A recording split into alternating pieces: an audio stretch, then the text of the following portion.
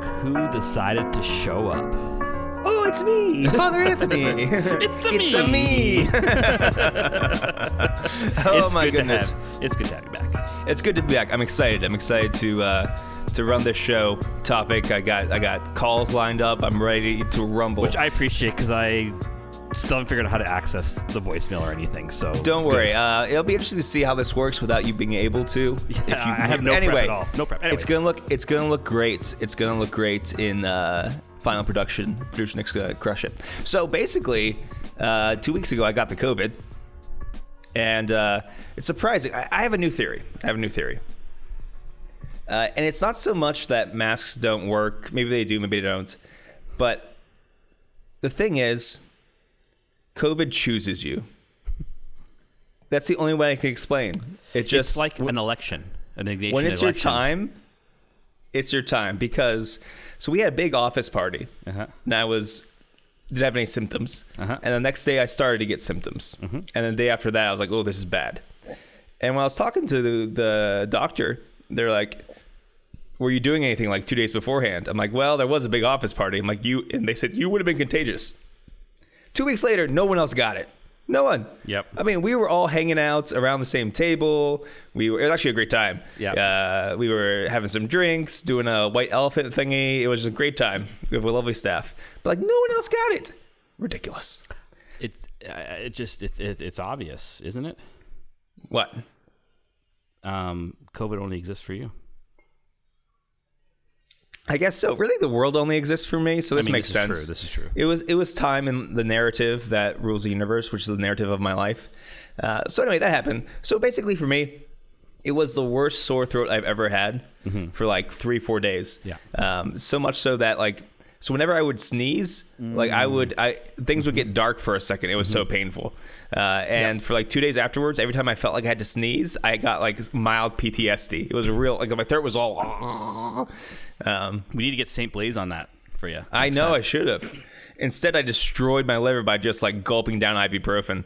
I was just chugging Dayquil, like just crunching on ibuprofen. Nom, nom, nom, nom. And after 4 days, I felt better, and I have no other symptoms, despite the cough I just had. It's also just boring. You're stuck in your room. You can't go anywhere. Yeah, so they had me quarantined for 10 days, even though it's like 5. Whatever. Really? We got a lot of old people. So anyway, so that happened. It's over. Thank God it's over. And I'm very thankful. It could have been, a lot of people have had it worse than me. So great, overdone. And then my pastor and the other parochial vicar, we decided to take a last second trip down to the March for Life. So all of a sudden he's like, hey, do you want to go? And I was like, well, how often do you get to do anything like that with your pastor and the parochial vicar? Because even though we live in the same house, we try to eat dinner together once in a while, we have our meetings and stuff, you don't get to spend time like that. I'm like, this is really important. I have to do this. And that's when you recorded your, conveniently. And that was a great time, Harrison. Like, we drove 4 hours down there, talking, joking, things spiritual, things not spiritual. We got together our Holy Week schedule because we're all in the car. And we just got together that confirmation schedule, all this stuff done. Nice. And we went to the Vigil Mass, which itself was quite beautiful. Not as many people, not as many priests. The whole top. How was church. the light show outside? Okay, so we'll get to that. We'll get to that in a second. Yeah, right. Don't worry, people. We'll get context if you haven't heard this yet. But so the top church was filled. Still a lot of people. Still a beautiful mass. And right afterwards, we were done, and we ran out of there to grab something to eat. So we were there when the quote-unquote Catholics, for choice, projected these images on the basilica, saying 1 out of 4 Catholics gets an abortion, that, abortion's great and we're Catholic and stuff. And whatever projector they had was incredibly impressive because they just lit up that one tower. Yeah, those building projector thingies. Yeah. Yeah. And so, whatever. But the best thing about it, so that happened. That's sad. But who's the Bishop of DC? Was Bishop Laurie? No, it's Laurie preached. Gregory. Maybe. No, Gregory. Yeah. Wilton Gregory. Yeah, Wilton Gregory. His short response to it was the most brilliant, oh snap, fatherly, also Catholic reproach of this activity ever. And what was that? It was just okay. So you have to look it up, guys, because it's really it's great. the one he put online. Yeah, Yeah. which was basically saying the true voice of the church was found in the basilica. And basically, these people revealed that they're outside the church by their actions because they were literally outside the church, and they did this at night. And Didn't he say they something about quotes, those inside the church were also the true light or something like that? yeah, the true light inside the church. That's the voice of the church. The people who are praying for the unborn, praying for the mothers, praying for our country. The ones outside were also outside the church, even though they claim to be Catholic. He says they did this at night, and then he quotes scripture verse of Judas leaving the table at the Last Supper. At the very end, it's like, I'm trying to it was find it short, here. Yeah. theological, sacramental. Yeah. Here's and it's the like, okay, yeah, good. Here it is. Those whose antics projected words on the outside of the church building demonstrated by those pranks that they really are external to the church and did so at night. John 13:30, and it says, "He therefore, having received the morsel, went out immediately, and it was night." The true voice of the church was only to be found within the Basilica of the National Shrine of the Immaculate Conception that last evening. There, people prayed and offered life, the Eucharist, asking God to restore a true reverence for all human life. I wish all bishop responses could be that pithy and dope. Like that John That was 13:30 thing. That's Brutal, but true. So like that was just Boom. like, you know what? Bishop, you get a gold star for that one. Thank you. I feel cared for by that response. Super cool.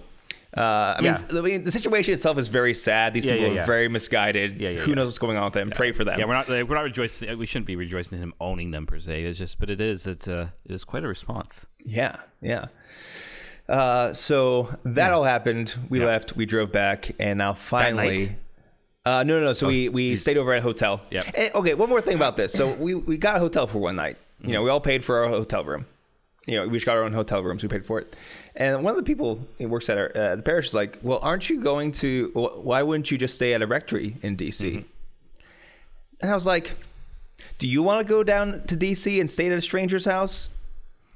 And if you knew someone, sure. Okay, if I knew someone. Also, two things. It was last second, but also there's this thing, and like I don't think it's on purpose, that like rectories aren't your home. They're just the place where the priest goes when he's done with mass. I was like, no, I'm not going to go to a stranger's home and stay there. Do you want to? Or even like an acquaintance. I'm just going to spend the money. Yeah. I do have some money. I'm going to spend it on a hotel. Chill. Yep. Ridiculous. Okay. Yeah. But the point is, yes, I'm back for this episode of Clerically Speaking. Welcome to Clerically Speaking. I'm Father Anthony. I'm Father Harrison. No, it's good to have you back. I mean, obviously I carried the weight for a while. And it was light. The weight, it was light because... The burden was easy? Yeah, would you say? Was easy because, I mean, I have no problem talking. That's true. No, it was good. It was good to have. I saw the list of a few guests I want to bring on eventually here. So it kind of worked out well in that sense because, we had Nick. Nick was the week you had COVID. Yes. Right? Which was great. That was the first time Nick and I got to do something together. Yeah, I was glad you guys got to do that. It was really cool to play with that. And then I was going to do a bonus episode. Like the plan was the bonus episode with Matt. But then you're like, actually, I forgot about the Smarts for Life thing. So, whoopsie. Oops. And I'm like, well, then I guess it's this week's episode. So that was really cool. So, and it was a second Australian guest. We are truly international, We are. We're truly international. But no, it's good to have you back. And just a few things on my end. No, things are actually, things are pretty good actually right now. January, I don't know what it's like for you. I don't know if it's just this year or I'm realizing more. January tends to be slower in a parish. I'm kind of grateful for it. Like, yeah. November, December were uber stressful for like numerous reasons. And actually, like, it got weird with my meds too for ADHD. Learned that high stress times bad for all day meds. Interesting. So I had to go, like, it got really weird for a bit. So I actually had to go off them for a few weeks, and which was tough because like you start. It's funny. It's like you're on there, like, is this stuff working? You go off and like, oh yeah, it works. Yeah. So my doctor's been really good. I said, I just want flexibility. Like maybe I need just a 4-hour dose. Some days I might need all day. Like today I've been using it all day. Inbox 0 on my work email. No text messages left unread. Beautiful. I just have to get through my personal email and my DMs on Twitter, and then I'm all caught up on those communication lines, which is huge. So the new meds are working, obviously, which is great, and it just gives me flexibility. My psychiatrist friend suggested that in high stress times, a lower dosage might be a good idea, because it creates a sudden anxiety in me when it's high stress. The stress mixes weirdly with the stress chemicals or whatever, weirdly with the drugs. So these are lessons you learn. Yeah. So, and then it was weird. I had 3 exposures to COVID last week, and one of them was like a 6-hour exposure in someone's home. Yep. Like, I was just in their home and they all got it. Thursday, I started getting like a really itchy throat, and I was getting a little fatigued. And when I was eating stuff, I'm like, wait, that feels and tastes a little weird. Uh-oh. So I decided to isolate myself right away. Took a test. It was negative, but I was super mild. But I had 3 exposures, and I just said to myself, I think it's best to err on the side of caution. Sure. And so we had a communion service this week, and that was the hard thing because I'm the only priest here. Yeah. So if I have to not be there, there's no mass for the weekend, which is really tough. That weighs on you as a priest. And I'm like, if this was like a normal time, I would have been there. I was totally functional. I didn't really but I was like, but the throat's a little itchy, and not and then not in a normal way. And that fatigue is hitting for a few days, and then it was kind of gone. So I think it was also those exposures happened about a week and a half to 2 weeks after I got my booster. So I'm wondering maybe the booster helped. Boosted me, So maybe I don't know. That's the hard thing. I don't actually know if it was it or not. It's this whole thing is just constantly confusing. Yes. But I'm glad you're healthy now. That's so I'm good. healthy, so that's good. And then, but I just want to say again, so I'm excited to go to Scotland this summer, July 20th to 30th, with Haley and Daniel Stewart. Haley from her podcast, Fountain of Carrots. Fountain of Carrots. I was like, carrots. Why am I forgetting the first part? Thank you. Fountains of Carrots. She's got her books and her Instagram, and she's out there. And Daniel actually works at a distillery, which is amazing. And Father Ryan Higdon is their pastor in Waco, Texas. And they asked me to tag along for the ride too. They thought I would have some fun with it as well. So it's July 20th to 30th. It's with Select Tours. So you can go to Select Tours, put in Haley's name, be the easiest way to find it. You'll see the Scotland trip there. We're going to Loch Ness. We're going to all these castles. We're going to Isle of Ley. We're going to That's 7 distilleries. You want to come? Okay, so here's the thing. Here's a short story. So when she first started advertising that on Twitter months ago, I jumped into her DMs, and I was like half joking. Yeah. Because I didn't even know if this would work. My schedule was like, hey, I'm your priest. I'll do it. Do you got a spot for a priest? And she was like, I could hear the hesitation in her voice over a Twitter DM. And she's like, actually, Father Harrison's the one who's going. And I was like, that jerk, that Canadian swooped in on his goose, is going to fly all the way to Scotland and do all the fun things without me. But you could come, and then we could, you're going to do my parish mission, which you always get a stipend for, so you can put it towards that. There's true. There's all sorts of little ways we can help get you there. We'll see. I have to look at my calendar. I'm a very busy priest. So am I. But yeah. But this summer is probably going to be our first summer after 2 years where we could truly properly travel. That would be good. And then you also could go to Italy before or afterwards, maybe, Maybe. Go to the homeland. Maybe when I can celebrate, I'll just say my parts really loudly to throw you off. And just liturgically, slowly mess with you the entire time. I'll just hand you a glass of scotch and you'll just be quiet. At mass. We don't need you to celebrate. Go drink over here for a little bit. Yeah. Just think about it. But the cool thing is, so from February 1st to 18th, Select Tours is offering a $350 discount on the trip. I think they're offering it for most of their trips as a celebration of their 35th anniversary. These tour companies never do this. So Select Tours, you can email the podcast and they'll forward it to me so we can, if you're looking for more information. That would be cool. And then the book it's been really weird to see, it's like showing up on Twitter all the time and seeing the very kind word. For me, the greatest compliment, there's 2 great compliments. One is when someone underlines or comments and writes in their book, that is, as an author, for me at least, is the greatest of compliments. Yeah. But for the other one is seeing that seminarians and priests are buying it. Yeah. Because that's pretty cool. Study theology. They've studied theology. They've read far greater writers than me. And that, it's quite an honor that they would want to do that. So I'm very grateful. So it's been cool to see. We did have a contest on Twitter. And actually, a fan of the show. Happen? Yes, so this happened. I need to get back to him. He's on my to-do list. On my Neil Maxwell from Twitter won the giveaway for the book. So he's going to get a kind of half-hour hangout with the whole Clerically Speaking crowd. Oh, fun! We're going to do that. I got to organize that with him. But yeah, so God bless him, and we got to figure out a giveaway on the podcast somehow. We'll figure this out for next time. We'll have him record a message for the podcast. The best theological emergency that is submitted in the next week, 2 weeks. Okay. I don't know. Yeah. They are next week. No, next week. Okay. You get a week to do it. Well, podcast drops Friday. Drops on Friday. Okay, sorry. Podcast drops on Friday. So you have until Tuesday to get a theological emergency in. And those who have the best sacramental theological emergency, we're going to just throw a little theme on there, we'll win a free copy of the book. Hand signed. All right, I like it. There we go. On the spot giveaway. Okay, I like that. That'll work. Yeah. But it's been really cool. It's been fun to do, and people are reading it and trying to get. I guess I got to get better at getting the word out. So if you would like a copy, you can get it on Amazon. Obviously, you can get it at the Pauline Bookstore on their website, and in Canada, hopefully, it'll be on Amazon here in February. So please be patient. It's very expensive to ship in Canada. So anyway, I've talked too much. You do know one more priest who bought your book, and it arrived at his house a few days ago. It's Father Anthony, your favorite co-host. Started perusing the book and even used one of your points in a homily. Yes. Your point about God withdrawing himself after the fall so that we don't use him. I had never thought of it that way. Like, that's brilliant. I literally used that in a homily to talk about. So I was like, wow, yeah. Nice. I thought I knew everything Harrison knew, but he still has more to teach me. I know what the best part is. I forgot I said that in the book. Right. Yeah. It's just a little snippet. It's just like a little paragraph. And I was like, oh, snap. I'm going to use that. Nice. Oh, snap. Yeah.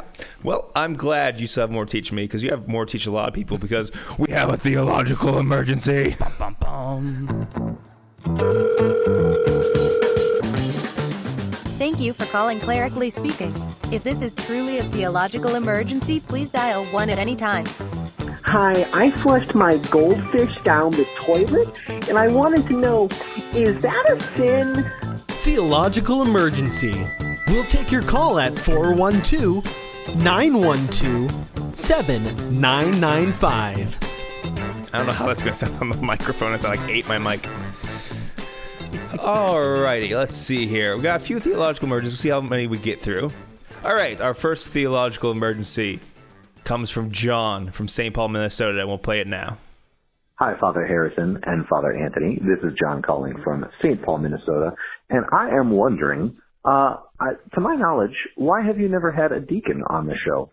There are, I believe, 3 degrees of holy orders.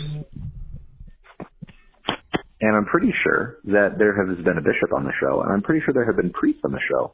So let's get some deacons on the show. I think that would be great. Talk to you later. Everything you do is great. God bless. Bye.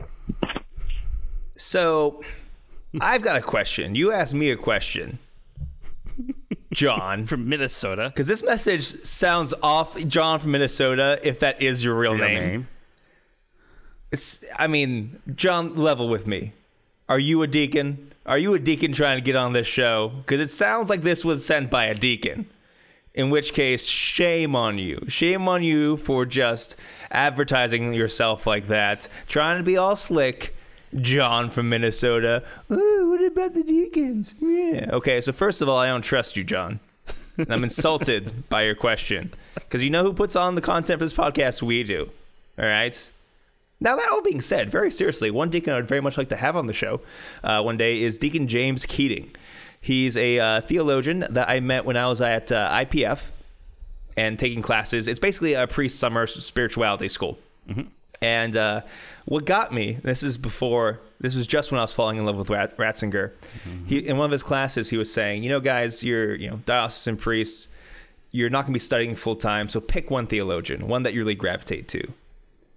And someone asked him, so what's your theologian? He's like, for me, if you're going to pick one, it's going to be Ratzinger. Yes. We have to have him on. Like, he's already over. And he's a brilliant guy. Yeah. So maybe him. So I don't know if any of you know Deacon James Keating. Deacon James, if you listen to this podcast, let us know. That's one deacon I'd love to have on. Basically, the real reason, the real reason is because I don't have a lot of deacon guests I would like to have on. There's only so much facial hair that can be on one podcast, really. Mm-hmm. That's true. If you get another mustache, who knows what'll happen? But said contra, you never lose your order of deacon when you're ordained a priest. That's true. And a bishop has the fullness of orders. So really, a deacon has always been on the show. Yeah. So don't you feel dumb now, John from Minnesota? Yeah. So if you want to leave a message, you're entering the... Be like, this is the worst podcast in the world. That's right, John. You entered the Thunderdome. You didn't know what you were getting into. Father Anthony always gets spicy at night. Now, I forgive you because you said literally everything we do is great, and that's undeniable. So thanks for listening. Thanks for being a fan of the show. There you go. There you go. So, Harrison, I'm just gonna throw you another one. Okay. And I'll let you take this away first. Okay. Hey there, this is an anonymous layperson. Today is the feast day of St. Anthony the Great, and the communion antiphon from Matthew somewhere says, "If you would be perfect, go sell what you have, give to the poor, and follow me, says the Lord." I have to say, this verse has troubled me since my conversion, because I want to, but also I have kids to support. How am I to understand this? I would appreciate any thoughts on the matter. Thanks. So, mystery person or not mystery person, that, here's the thing. It was a word. The beautiful thing about Scripture is that it has a literal sense, obviously, but it also has a spiritual sense. So in St. Anthony, for example, like this is used for the antiphon for that day because St. Anthony heard this passage at Mass and acted on it and went and did this because the Holy Spirit moved him. Like, this is obviously the vocation that God had in mind for St. Anthony, pure and simple. But not everyone is asked to live that radical poverty per se, right? Jesus's command is for even when Jesus kind of gives this command to the rich young man, it's to this. Does he say this to the apostles? No. He's saying this to this particular person. And so God puts it on the heart of particular people to live the evangelical counsel of poverty in this special way. But it's part of it's what we call it part of the evangelical counsels, which is a call in that kind of lived sense of celibacy, poverty, chastity, obedience. It's only for particular people, but it doesn't mean like one is better than the other. It's just in terms of like living us personally. We live our state of life as a married person, as a priest, as religious, to seek out holiness. And so we hear that word, but it also should at the same time, where what it should do is leave us into a certain sense of dispossession in this life, where we don't try to gather up things for ourselves, but that we should always have that sense of poverty in the sense of always looking out for those who are in need. But there's also just the poverty of looking after, when your kids are waking up at 3 a.m., there's a poverty that you are serving, really and truly, and that's a beautiful thing too. You often, I think, married people don't realize they often live out the evangelical counsels just in a very different way. Because none of your money's yours anyways. So, it's a word that Jesus speaks to a particular person in the gospel, and he does speak it to particular people. He's never universalized the command, but he does universalize evangelization, holiness. But that particular call to evangelical poverty, he only asks of a select few. Yes. And I'll just add one thing, that the select few, it's not just for them. Right. Their example is for the entire community. So I think to myself, when, like, whether or not I should buy another set of Dungeons and Dragons dice. And I look at my bank account, I'm like, I can. But you know what? St. Anthony of the Desert gave away all this stuff. Maybe I can put aside buying yet another set of Dungeons and Dragons dice. It's a silly example, but it's to show us that, it's to remind us that ultimately Christ is sufficient. So whatever state of life you're in, with Christ, you can do it. Amen. All right. Amen. Let's do one more. This one's pretty intense. Okay. You ready for an intense one? Yeah, I want to do one more because we got so many. Guys, I love this. because all of yours are great. We're not going to get to all of them, but we're going to try to keep running through them. But it was fun for me to listen to them. Thanks for actually calling in and everything. I love this thing. Okay. Hey, Jacob here. Okay, so bishops covered up sexual abuse committed by clerics for fear of scandal. I found out that scandal is actually a sin the Catechism defines. It's tempting someone to do evil. So bishops were afraid that making the abuse known would tempt the public to commit the evil of not practicing the Catholic faith. In covering up, however, bishops committed the sin of lying by acting against the truth of the situation to lead the public into the error of thinking that clerics were not sexually abusing people. Obviously, the bishops should not have covered up the abuse. So my question is, does this mean that God willed the bishops to commit the sin of scandal instead of the sin of lying? And you're going to say, no, God doesn't will people to sin. And that's nice, but I still don't see how the conditions for the sin of scandal wouldn't be met here. Help me find the error in my logic. Thanks. Bye. Jacob, great question, and I am so excited to help you find the error in your logic. The error in your logic is that you're using scandal in different senses of the word. Am I correct, Father Harrison? Is that what you see as well? Yeah, because I think when we say, well, I actually haven't heard any bishops say that this is why they did this. Right. I mean, okay. So we have to be careful, but also I think it's more like the notion of scandal in the sense of more of a media savvy sense of the word. We got to control the situation. Yeah. So there's two senses of scandal here. And I think it's fair to assume that some bishops didn't want to cause a ruckus, a shock to the diocese by revealing these things. So maybe, that sense, but so in a common sense, scandal means oh my goodness, I am scandalized by the thing. Oh my goodness, I can't believe this thing. That's not what the church means by scandal. So they may have been trying to cover up a publicity mess, and maybe on some level shocking the people. I'm not going to say it was all about publicity. It was probably the people don't need to hear this. Okay. Even though that was an error, you can see where they're coming from in a certain sense. Scandal entices people to sin, to make them think that sin is okay. Mm-hmm. So, and this is a touchy subject, so let's get into another touchy subject. You wouldn't want a person to be a lector at your parish if it was known that they were married and divorced and remarried without an annulment. Why? Because it seems like the church is saying it's okay because we're putting this person up in front, we're giving them a liturgical role, even though they've committed this public sin. Not a private sin, a public one. And that gives the message that this is an okay thing to do. You see how that works? Right? That's scandal. That scandalizes the people of God. Yeah. Whereas what some of the bishops may be worried about is shock. Yeah. Right? Or the public image of the church. Mm-hmm. Right? Or the public image of the church, right? That it would impede the ability for the church to do certain works or something like that. So that's not, it's not this, it's a different form of scandal. So that's the key of it. Yeah. So, and also by revealing the truth that is due to people, that can't be a sin. Right. If someone deserves to hear this truth now, then revealing it to them, while it may be shocking, while it may be difficult, it can't be a sin. Right. Now, you have to do that in a pastoral way. It could be a sin of omission to just drop this on someone and not be with them, suffer with them, walk with them, okay? But I don't see how a truth that's owed to people could possibly be a sin. So those are the two definitions of scandal. I hope that helps. It's a good question. I was going to say, the only little thing I'd add there, too, is then you also have to then make a distinction between God's, I think we don't make, there's a theological distinction about God's will, right? Mm-hmm. There's his active will and his passive will. And I think we just always presume God's will is something active. So it's not I do not in any way, shape, or form think that God's active will was involved here at all, right? Yeah. His passive will is obviously at work here. Now, that can be a difficult thing to understand. Why isn't God intervening, etc.? And that is part of the problem of suffering, which maybe could be an episode one day.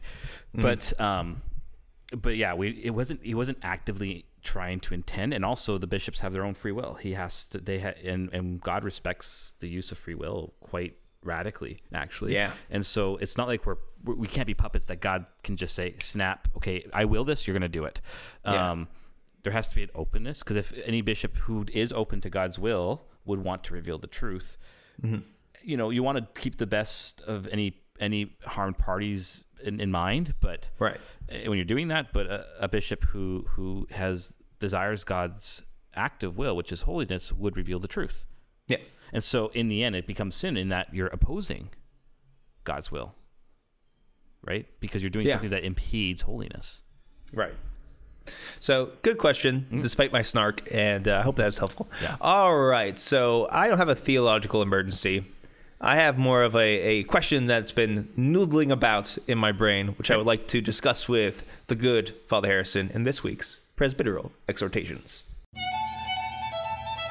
And now it is time for Presbyteral Exhortations. Oh, yes. Quite good. Indubitably. I bet they can't wait to learn. They're gonna learn so much. It's my favorite part. It's the best part. Yes, quite. Yes, quite. Harrison, I'm one of the churches I am at is St. Bernard's Church.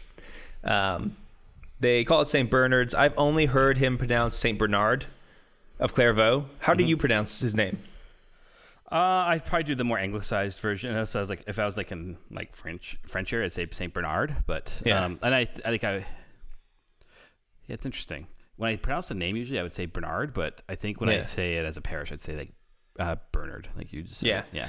So that's always confused my brain. A bit of both. Anywho, and so anyway, I'm reading this little book I got from my Mariology class. It's 4 homilies in praise of the Blessed Virgin by Saint Bernard of Clairvaux. And I just, flip it open, just a little spiritual reading, reading about Mary. It seems nice. Reading the introduction, something I try to do more now that I'm an adult and reading books. I feel like I should read introductions now. And found it very interesting because the editor was making this comment that these are different kinds of homilies. They're homilies you don't hear so much anymore. They're homilies in a certain genre, and that genre is of praise, where the medieval mind kind of presumes that there's already a relationship with God in the listener. And so the focus is less on this kind of charismatic or inspiring faith, but just to elevate the faith by giving a homily of praise. I was thinking about that because sometimes this hits me. Like especially for Marian feast days or like kind of big feast days like the Blessed Trinity or the Body and Blood of Christ, I get a little stuck on my homily because of how a homily is quote unquote supposed to be. Because very often when you hear people compliment a homily, they might say something like, Father, that really connected with my life. I like how you connect the gospel with my life, right?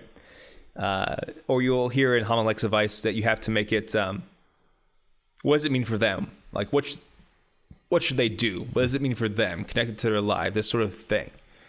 But these homilies are just saying, how cool the Blessed Virgin Mary is? She is super cool. This is how cool she is. She's cool for this reason and this scripture. And isn't it great that God gave her this thing? And that's the whole homily.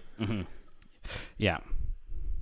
And that got me thinking. They're more sermons too, right? Like, right. Which is, for those who a homily is a direct reflection on the text of the day or the feast of the day, while a sermon can be on anything you want anytime. And the homily on a Sunday Mass is a recent rediscovery. Yes. So, that being said, so the actual historical reason for this book is that basically St. Bernard had some time and he had been thinking about the Blessed Virgin Mary. And so he wrote down these homilies because he's like, I want to do this because it's not going to harm anyone. It'll be good for my piety. And if you like it, it's great. Yeah. It was kind of just like a thing he wanted to do. But they were in the genre, in the format of a sermon or a homily. The book says homilies. Who knows how? Yeah. If you're paying attention to that distinction. Anyways. And that got me thinking, Harrison, about a lot of things about preaching. And it got me wondering, is there a danger in making homilies too utilitarian? In the sense that if everyone's looking at what this means for me, there's a certain danger in that. Because there's something actually just good with praise. Because actually... praise is useless. Because praise is useless.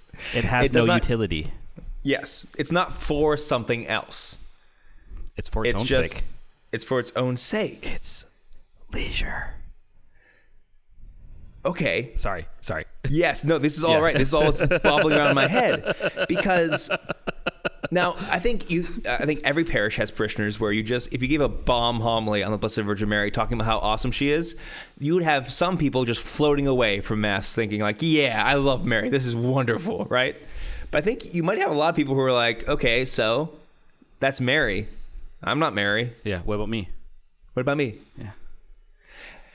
Yeah. So dance for me, priest. Yeah.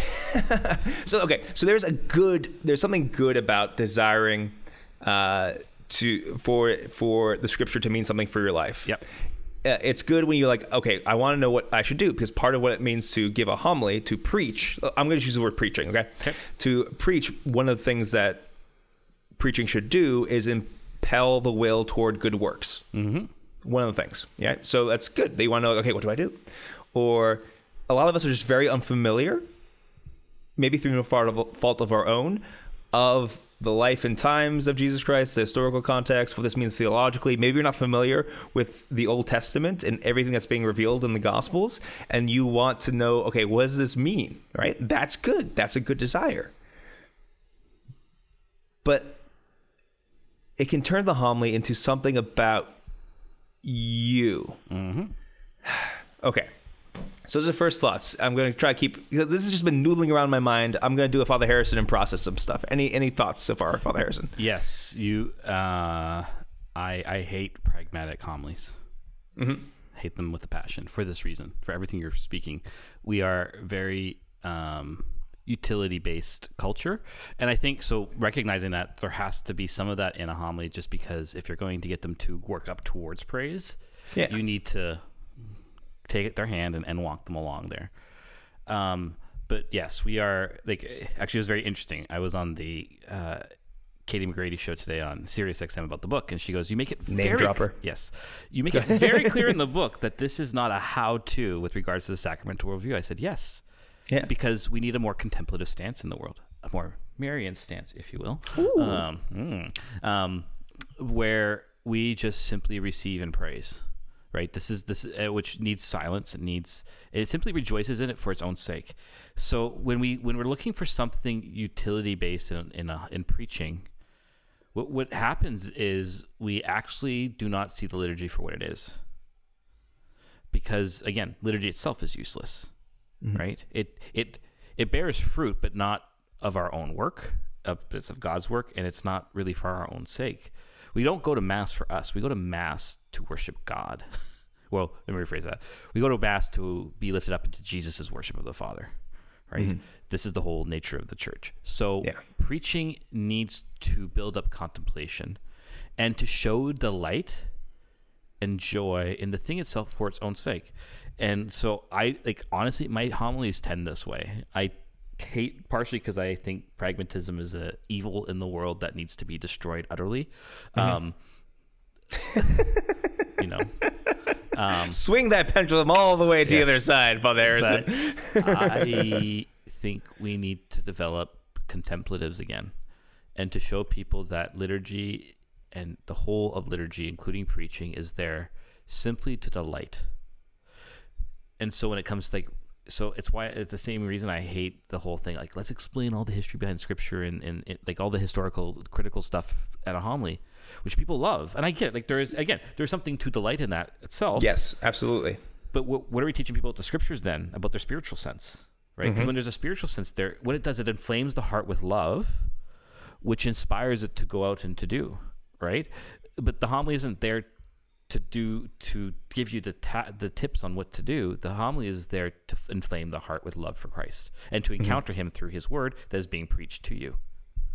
And so it's all about encounter with the person of Jesus, which then, like we were just with that phone call, what St. Anthony do? He encountered Christ through the word of Scripture. He heard him speak to him, and he went out and did something out of love. That's what all preaching should be. It doesn't need to give a tip, because here's the other thing. What Joe Smith needs to hear for what they need to do in their life is very different than what Jane Smith needs to do in her life. Mm-hmm. So you can't give you can't really give all those practical tips because they're not going to work for everyone. Mm-hmm. But you can inflame everyone's heart around the same truth, the same reality. But even So there's that, right? That real utilitarian. But I'm also thinking about like going into the homily. I think this is a subtle distinction, maybe. Like going to homily, like, what can I get out of this homily? It's the same. Yeah, it's the same mentality, right? It's a little bit different because what you can get might not be utilitarian and like it might not like tell you what to do, but the homily.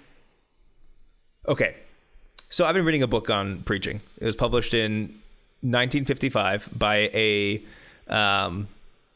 Thomist, and it's called "Unless They Be Sent," and I'll get the name of it.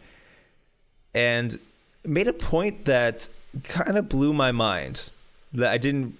Okay, so Father Harrison, you're a Thomist now. What's the end of preaching? That's actually a good question. I mean, really, it should be, honestly, it's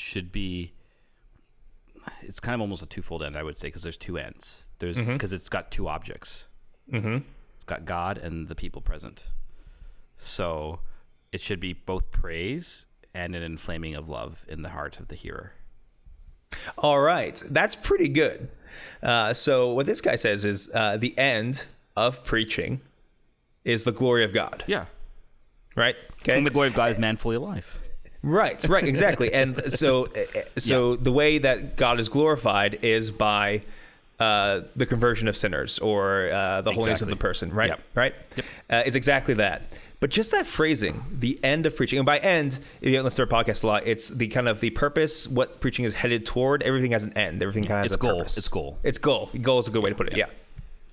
And I had never heard it phrased that way. Yeah, I haven't either. That's why I was like, I've never actually thought of that. The end of preaching is the glory of God. What is the purpose of preaching? Hold on a second. It's like, I like to do it. I like talking. And that was just a mind change for me. It's one of the things that been noodling around in my brain. And he talks about, so it's a book on the theology of preaching, which is fascinating to me because that's not something that we really studied in seminaries, like how to preach. Yeah. Oh, my homiletics class was mostly theory. It's theology. It was theology. Yeah. Which was nice. So this is a book about preaching, qua preaching, very Thomistic, but also he'll quote some Franciscans. He's mentioned Bernard and a few other people. And it's very good. And it's out of publication. So if you find a copy and just want to send it to me, that's okay. But that lined up with the idea of praise. But also, okay, so I'm going to do another thing. Okay. I might regret it.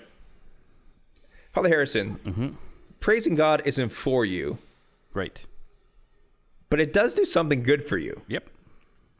Because praise is what we'll be doing in heaven. Right? So praise, I mean, and I tried to preach about this a little bit, because I talked a little bit about this in one of my homilies about something. Because by giving God what is his due, you are entering properly into the order of creation. You are made to love God and be loved by him. Yeah. And so here's where like praise, where worship, they're kind of different, similar, interrelated ways. Like this is your love for God. And there's something about praise that lifts up the soul by forgetting yourself. That God doesn't need the praise, but one is his due and also ends up being good for you. And so the example I use, and you can tell me if it was a bad example. I use the example of my perfect, beautiful niece, Indiana. Producer Indiana. Sorry, didn't mean to downgrade you. And also guest host. Remember? And also guest host coming up soon. No, she was on. Obviously, she was. I did listen to that. The Nick episode. I listened. She wasn't super talkative in the beginning. No, she wasn't. Which is the only part I listened to. I didn't listen to the whole thing. I was sick with the COVID. I didn't want to listen to anybody. It's all good. Anywho, okay. Anyways. So Indiana, she is praised all the time. And I'll be honest, she's adorable. She's not even very talented. Doesn't have a lot of skills. But you look at this little baby's face, and you can't help be like, you have the perfect little toes. Oh, she's smiling. Oh, did she toot? Oh, my goodness. Does that feel better, Indiana? Like just praising this no matter what she does, right? And by praising, you end up loving her more because you're contemplating her beauty. that the heart is being lifted out in love in a natural sense for this human being.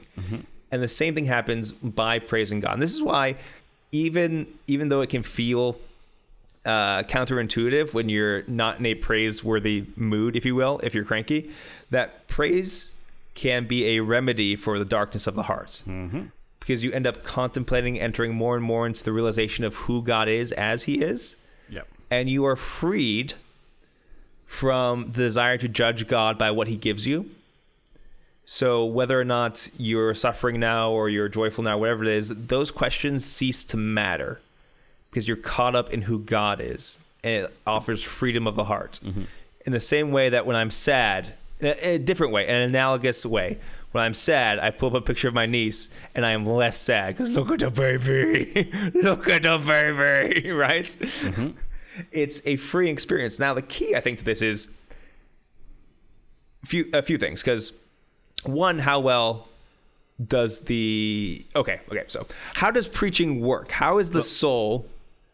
Can I jump in quickly? Jump in. Yeah, sorry. Go ahead. Go jump in. Just, when you're saying all this, what's coming to my mind is St. Ignatius's principle and foundation, right? Man is created to praise, reverence, and serve God our Lord, and by this means save his soul. And the other things on the face of the earth are created for man, and that they may help him in prosecuting the end for which he is created. What's his end? What's his goal? What's his purpose? To praise, reverence, and serve God our Lord. Yeah. And everything else in the world is for that purpose to help us. And so for him, then it goes that one ought to, seek sickness or riches or any of those things. It doesn't matter. You'll take whatever you can as long as it helps you get to that goal. And this is the thing. This is the whole point. And that liturgy itself is a hint of what heaven is. If you're bored at Mass, I have bad news for you about heaven, folks. Because here's the good news. I mean, this is also the beautiful news. Heaven's already present in a mysterious way through the liturgy. Yeah. And so we need to attune our eyes and our hearts to a receptive, contemplative stance whereby we simply receive.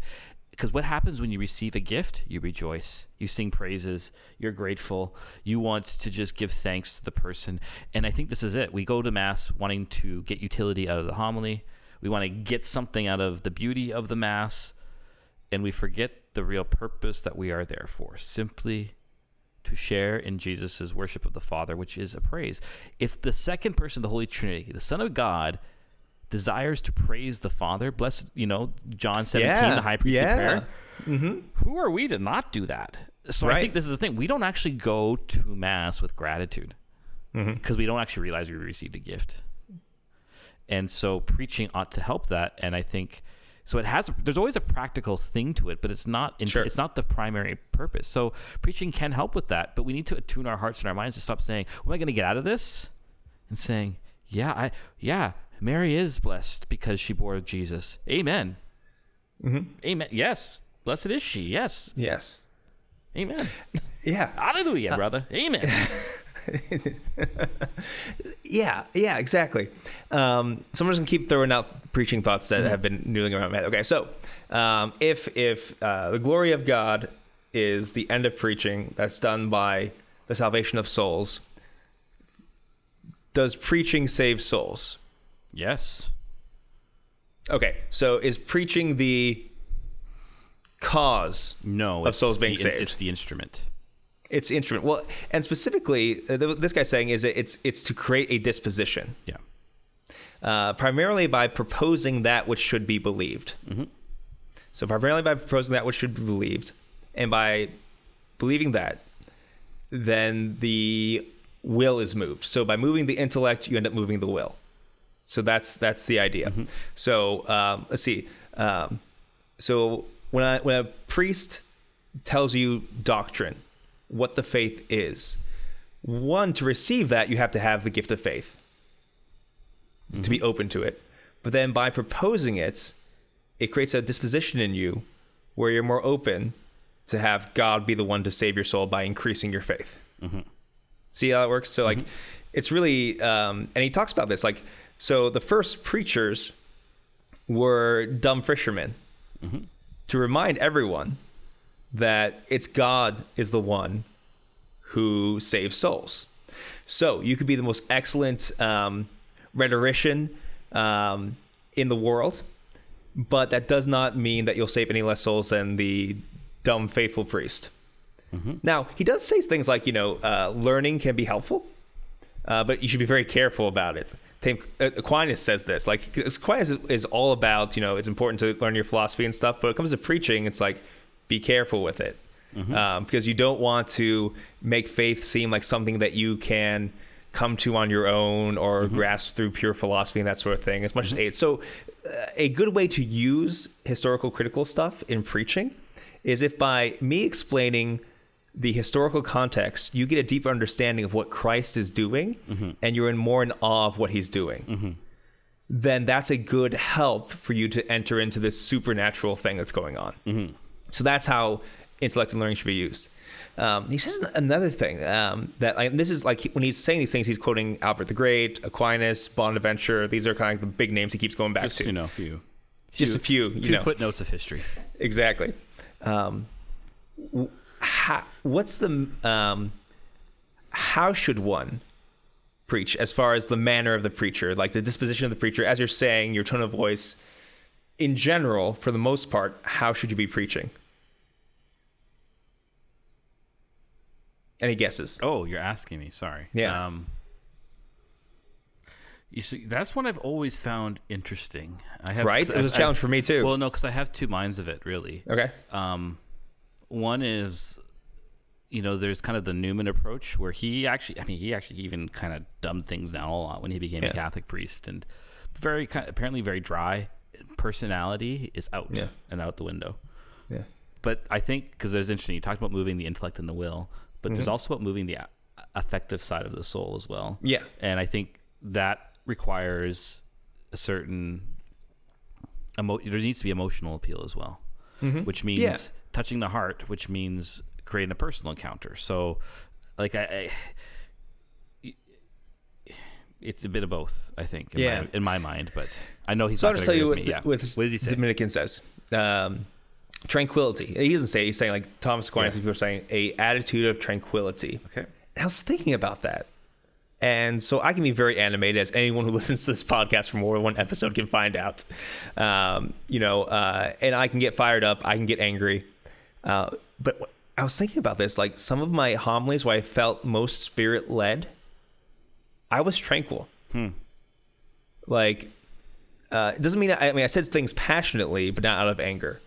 I said things lovingly, but not out of like a forgetting myself, being wrapped up in my own stuff or whatever, I think some of the times I've made errors is when I let my emotions get the better of me. Now, it might make for a great spectacle. People might come away saying, wow, that was great. But is that all they came away with? Right. Yes.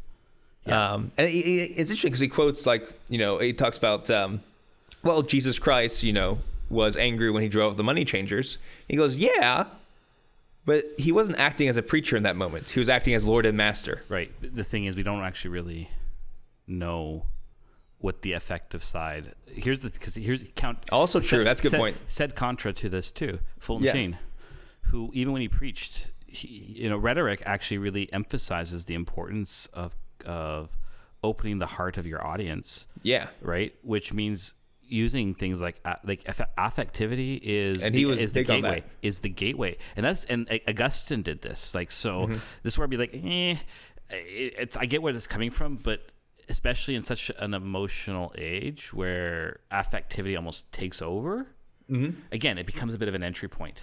Yeah, you soften the heart of it. Yeah. Which I'm not totally disagreeing with you. Yeah. I'm just like I'm processing. No, that's but, like, one thing I'm even Fulton Sheen, yeah, like he would get into these big talking about and God, blah blah blah, but he would use that very prudently. It wouldn't be the whole homily. Right. It wouldn't be the whole talk. Oh no, exactly. No, but that's the point of rhetoric, right? Rhetoric, right. Rhetoric has this is the whole. It's supposed to build you up. It says, okay, we're gonna get here. We're gonna, I'm gonna, and often rhetoric for him was always a joke that pokes fun at himself. Yes. He has to be the butt of the joke because it tells people I don't take myself too seriously, and that opens your audience so much. And then you just kind of you make your points, and then you kind of culminate it. You summarize, you bring it all to its final culmination with a big dramatic flair. Yeah. But all of that appeals. Like we should, like, we got to be careful when we're making distinctions of making separations. Intellect, will, and affectivity are always being played at all at once, all the time. Yeah, absolutely. Also, a little sad note was, and he doesn't explain this, which I wish he did, because he just quotes Aquinas saying that levity is not proper to the preacher. And I was like, oh. But I think levity or humor, and I realize this in my own preaching, I use it far less than I did my first few years. Yes, absolutely. I do too. I don't use it as much anymore. A lot of times when it happens, it's because I don't preach with notes, and something will strike me and I can't stop myself, but then I get back onto the thing. Or for me, it's just like, and again, it's usually almost always poking fun at myself. Right. It's like, which can be helpful. And I realize I preached too long. I'm sorry. It's like, yep. But let's back off of this book and my thoughts on the book. Okay. Father Harrison, I'm tired of preaching charismatic homilies. Mm-hmm. I think almost every Sunday homily, in some level, has been charismatic. Okay. Which is repent and believe. Repent and believe, but just kind of proposing the basic truths of the gospel. Yep. And because I listen to podcasts and people like it has to be charismatic. Mm-hmm. And I get that, but something about it was starting to feel dry for me, and that might be a bunch of different things. Who knows what that is? Let's not judge it good or bad yet, but just a thing I was feeling. And I was talking to my the other priests in our group, in our parish, as we were driving down to DC, and one of the guys was like, we've got a lot of parishioners who are ready to go deep with stuff. Like, you can here. Mm-hmm. And so maybe that's the Lord kind of prompting me to, I think, because you get all kinds of people who come to Mass, all kinds of people, right? But it made me realize the importance of ever being attuned to the audience that's in front of you. Mm-hmm. And it can be very easy, because this thing I've done. I've gotten in a groove of what I can do well, and I've been coasting a little bit in my preaching in that, because I can give a bomb charismatic homily. But maybe I need to be more open listening to the Lord in my preparation for the homily and be like, you can go deep on this issue in the spiritual life, or you can go deeper on this. Mm-hmm. And I think there's such a temptation in when you're either learning how to preach or getting no one bit of advice works all the time for everyone. Mm-hmm. And you can get people suggesting things that for very good reasons are very passionate about, like, this is what you have to do. Mm-hmm. I'm sure we all had people who are like, you have to make 3 points. And it's like, okay, that's good advice, but you always drop structure. You always drop advice when the Spirit is moving you to do so. Mm-hmm. Like the preacher has to be ever listening to the Spirit, paying attention to his audience, to his people, and be willing to change that. I want to put this. I don't disagree with you about the charismatic stuff. I think part of it is like, or let me rephrase this. I think the charismatic thing is not wrong. It's right. But I think you're right that it ought not to, because again, it almost even plays into that kind of functionalist mindset in a way. Mm-hmm. I got to do this so that this result can happen. Yes. Right? Yeah. And we got to be careful about that. And when it's just charisma, we again forget the Holy Spirit's at work here too, folks. You never know Mm-hmm. how he's going to work. So yeah, and it's a bit of an experiment over time. So I think prayer is so important in preaching. And there are times, I'll be honest, like especially like weekday masses, it's like, whatever. Sometimes there's prep, a little bit of prayerful prep. Sometimes there's not. You just right. You don't even have to preach during weekdays, right? Yeah. But for weekends, we really, and I'll be honest, like there are times where things there's deaths and sick calls and emergencies in the parish that the extra time of prayer set aside to prepare for a homily sometimes does have to get pushed aside, because when someone's dying, that is more important. But that prayerful preparation allows you to, it's a twofold discernment of the Spirit's movement in your heart of what to say, but also what you to hear in the scriptures and to say and to comment on. But then also what is on the hearts of the people you're preaching to. Mm-hmm. Right. And it is, and when you can start to appreciate that and think about that more, you start to realize that charisma doesn't always need to be preached, because like, here's the other thing. You can only say it the same thing so many ways once. Like there's only so many times you can say the same thing, I should say. Sorry. Yeah. Right. And repent and believe. It's like, and listen, because they're going to be, because guess what, folks? There's also the judgment. If someone who's going to mass every Sunday refuses to hear that phrase, that preaching, that's not on you. That's on them. No, it's not. And we have to learn to be okay with that. We can't. It's not up to us to convert every heart. So we need to. Yeah, we do need to find things. And like for myself, actually, it was interesting. I did a homily last week, or no, 2 weekends ago, I guess. Now, it was on the second reading was on charisms. And it was kind of actually also providentially timed because Sunday we're doing Vespers, and I do a little half-hour sermon on different catechetical topics. This one's going to be on discerning charisms. So I gave them, but there was no pragmatic stuff. It was like, what is a charism? Yeah. Why are they important? Why, and also kind of pricking away at the one person can't do everything. Mm-hmm. And that's okay. And that we need to give space for other charisms to arise. Anyways, but I said, what are the list of charisms? How do you discern them? How do you act on them? I said, you have to come to the Vespers. Nice. Because this isn't the place for it. But so many people are like, oh, I didn't even know what a charism was. I even heard the word before. Mm-hmm. I'm like, dude, this is like essential to living our faith as Catholics. This is actually going to be a podcast topic for me one day. So don't worry. You guys are going to get the Vespers talk one day.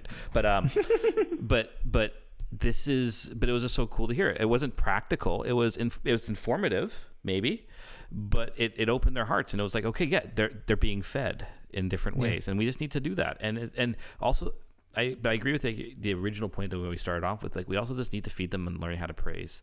So again, there is like a doing element, but it comes from a different stance. Yes, exactly. Yeah. So I mean, we're coming to the end of our time here.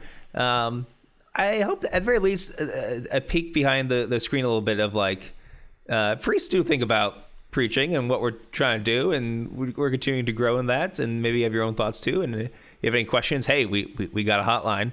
Wait, what's the phone number for that hotline? I don't know, because we need to give it. We do have to give it. We dropped the contest earlier. We all this stuff we kind of have to. Does Nick name it? Say the number in the bumper. I forget. Me too. I remember the bumper's jamming. It's jamming. Right. It's always jamming. Twitter. Let's look up Clerically Speaking. We gotta put this in the script now. There we go. I'll copy and paste it for our script in. So if you have questions, comments about preaching, we got some voicemails from some seminarians that we'll try to get to eventually as well. But anywho, the number is 412-912-7995. 412-912-7995.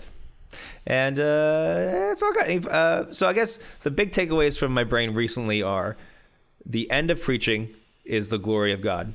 Amen. And I think that's going to just subtly change the way I prepare my homily. Yep. He has all sorts of beautiful things about like every preacher should see a crowd of people and be inflamed with love for them.